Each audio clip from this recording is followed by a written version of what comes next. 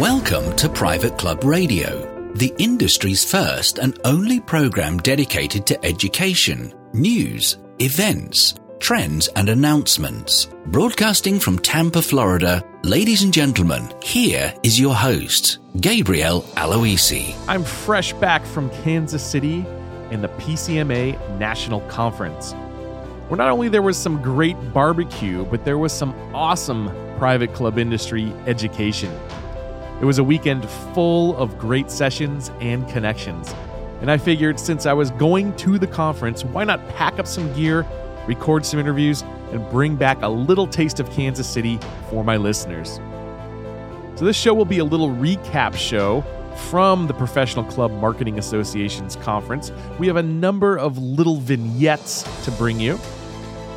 First off, we'll talk to Michael Crandall, who's currently the interim general manager at the gorgeous Mission Hills Country Club. We're going to talk about the challenges of coming into a club for a short period of time and starting to steer the ship, and what comes along with being an interim general manager. We'll meet with Rosie Slocum of Ballin Isles to find out the strategy behind driving new membership to a club under a massive multi-million-dollar renovation. It's quite the undertaking. And we're going to talk to Rick Coyne, he's the CEO of the PCMA, to get his perspective on the conference and his standout moments. All that and more when we return. Why do over 60% of Boardroom Magazine's distinguished clubs choose to partner with Club Essential? The better question is, why not? As the leading provider of club management and marketing software to over 1,400 private clubs, our unified suite of modules are designed to automate club operations while informing and engaging members. From websites to accounting and POS to CRM, online reservations, and mobile apps, Club Essential has all of your club's technology needs covered. Visit clubessential.com to learn how our experienced team can help your club. Again, that's clubessential.com. Hello there. I have a question for you. How impressed are members with the cleanliness of your club? To attract new members and keep current ones happy, your club must provide the best cleaning and maintenance service possible. Elegance Cleaning Service specializes in country club cleaning. We'll create a custom cleaning program where members can see and actually feel the difference. Don't accept par for the course at your club. Visit clubelegance.net and step up your cleaning game today. Live from the PCMA, I am joined by Michael Crandall. He's the interim general manager at Mission Hills Country Club. Michael, how are you today? Gabe, I built an entire 30-year career on being interim. I was interim here. I was interim there. Some guys in our industry, they belong at CMA, what's called the 25-year club.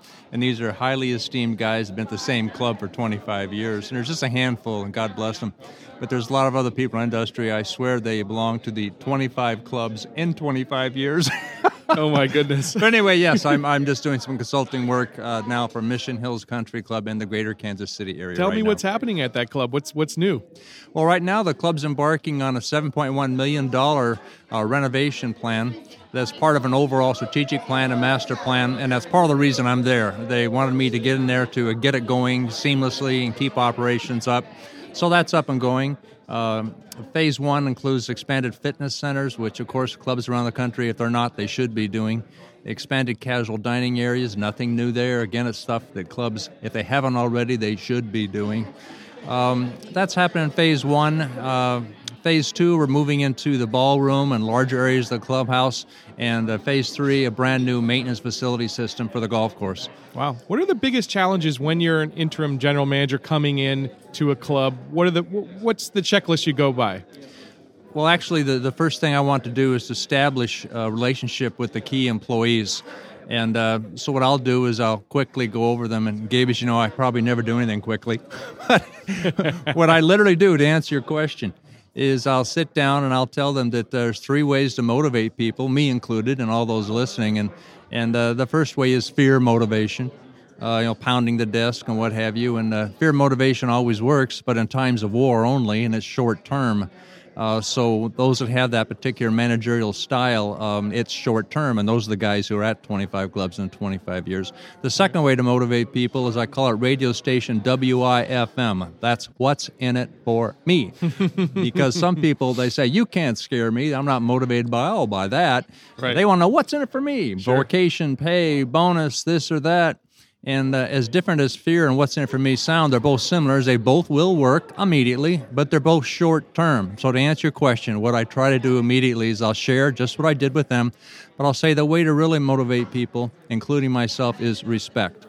And it's different than the first two because the first two work all but immediately. Respect is earned. It takes over time. You can't command respect. You can't scream, you will respect me.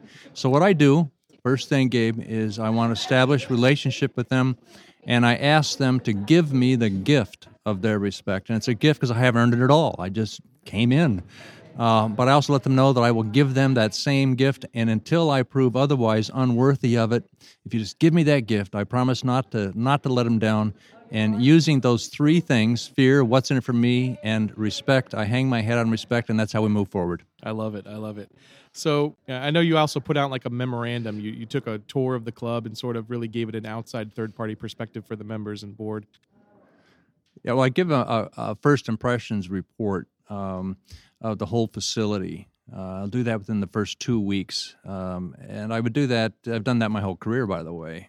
You go in and you, I was at Exmoor Country Club in Chicago for 11 years, and I was chief operating officer at Thunderbird Country Club in Rancho Mirage, California for 6 years. And the approach is really no different. You need to establish respect, but you also need to look at facilities that they have there and look at the culture of the club, because every club is a little bit different. And you do start making a checklist. What things could I do immediately to uplift the whole place? And some of the stuff is so basic, like at the front entryway in the gate, if they got a brass marker or what have you, get out the Brasso and polish it. Right. Not personally necessarily, Sure. but have it look brand new. Polish all the floors immediately. Get that done. Take fresh flower bouquets if they've got the old stale silk or plastic.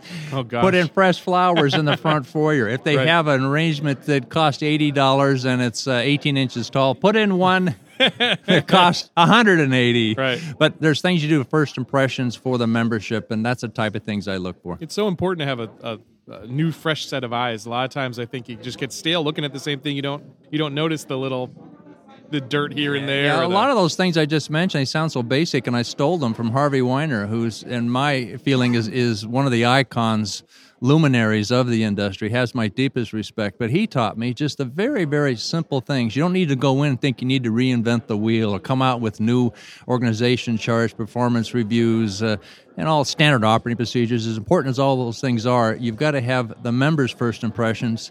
Tell them something special that's happening at the club. Any other last advice you want to leave folks with? Well, you've got the number one thing, and Gabe, as you know, your forte, which I have deepest respect for you, is marketing, which means communication, really. I think a lot of folks make a mistake in any business. This is the one I happen to know real well, is they will sit at their ivory tower desk and they will flip the toggle switches, point to the certificates on the wall, look in their front top desk drawer and show the performance reviews, organizational charts, position descriptions, and proudly beat their chest, say, none of this stuff was here till I got here, and look at all I accomplished. But it all comes down to it doesn't make any difference.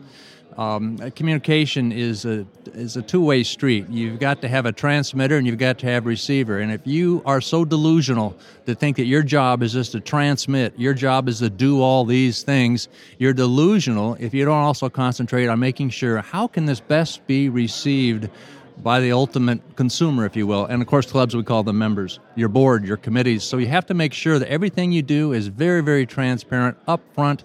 Never have the president, for sure, see something for the first time at any board meeting. Mm-hmm. Your communication is up and down, backwards and forwards, and that is the key thing you really do. And as you know in marketing, Gabe, communication is absolutely paramount. Well said, Michael. I have one parting question for you.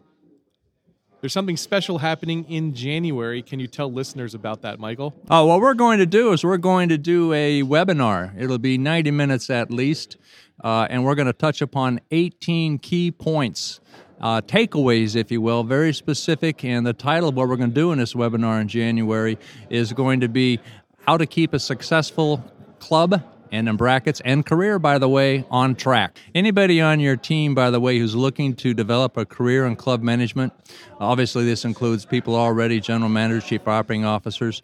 I would suggest even board members would be, there's going to get some real takeaways there. It's all going to be presented in a way that it is easy to understand, digest, and I will call them actionable recommendations. There'll be nothing that will come up with the 18 points that you say, oh my gosh, I could never do that. You may not be able to do it right now, but when we get done with you, you'll have an action plan of your own to move forward in your own career and better your club. Michael, look forward to having you on that webinar January the 6th. I'll be there, Gabe. How about you? I'll be there. Hope you are too. Thank you so much. Great to see you, Michael. Next, I was joined by Rosie Slocum. She's the Director of Membership at Ballin Isles down in Palm Beach Gardens, Florida. Rosie, how you doing? I'm great. Thank you, Gabe. Are you enjoying the conference? Absolutely. How many conferences is this for you now? Let's see. I missed the first one probably back in 1994. So I started in 1995. So about 20 conferences. 20 conferences. That's incredible. Yeah. And what is the major takeaways you're getting from this one? What stands out for you? Probably modern technology. I think that the class that I had with Karen Kaplan from Club Essential, Ballin Isles, does have our web service provided by Club Essential, and the class was very interesting, and seeing all the new technology that's coming out, and just now took a class on beacon technology. Bold new world out there. There's all sorts of new things rolling out, and you got to stay abreast of it. So that's where you find out at conferences like this, right? Absolutely. Now, if you were somebody who was considering coming to the conference in 2017, what would you say to them? The interesting thing is that because I'm a veteran and mentoring a lot of new people coming into the industry, that's kind of like my goal when I do come here, is to help new people up and coming in the industry. And there's so many new people here, and it just keeps growing and growing. So for me, that is just so key. Right. Making sure that the next generation of membership marketing professionals are educated in what we're doing and keeping our professionalism at the level that it is today and keep it going. Perfect. I just want to ask you a little bit about Ballin Isles and what you guys are doing down there. Oh, well, Ballin Isles, we're located in Palm Beach Gardens, Florida, and we're ready to embark on a $35 million renovation plan. Wow. Upwards of $35 million. What are you working on? Complete clubhouse renovation, new spaces, interior design. We've been approved for conceptual drawings right now, and probably sometime first of the year we'll be going to the membership with an entire plan to do the $35 million program itself. So that's exciting for us. So as someone who's been in the industry for so long, when you have a big capital improvement project like this, how do you properly market that, and how do you parlay that into actual membership? That's a really good question. And although we plan on not having an assessment to our membership, which a lot of falls back on my shoulders as the membership professional in selling memberships, because new membership acquisition is actually how we're going to fund the program over the next 10 to 15 years to pay back a construction loan that we'll have. But our new members will fund that by coming in and paying their initiation joining fees, and our capital gains from that will fund that rather than having to assess the entire membership. So along with a big project like that comes a big marketing plan that you have to put in place. Absolutely. And Ballin Isles is such a big community, as you know. We have a marketing and membership department and communications department, so a collaborative effort between the three of us will guarantee that we get that out to the members to start promoting. And the interesting thing that I discovered not too long ago, I did a survey of my colleagues in the area that just underwent renovation programs. And to me, we thought it was going to be a drawback, not having the facilities open to the membership to be able to use. We found out that that's not the case. Yeah. The case is that all the clubs use their marketing collaterals to sell the new concept, Look at all the new bells and whistles that we're going to have. So it was surprisingly to me, and sharing that with our board of directors and our committees and our general manager and upper management, they're all excited about that already being proven by our sister clubs, and that we're going to follow suit and do the same thing. Nice. Because we all learn from each other. Sure, that's right. It's a industry that we all share and learn from each other. That's right. For sure. Rosie, thanks so much for joining me today. Thank you, Good to see you. Gabe. Yeah. And Rick Coyne, CEO of the Professional Club Marketing Association, stopped by to give us his perspective on the conference. Here's Rick. Rick, give us your takes from the 2016 National Conference.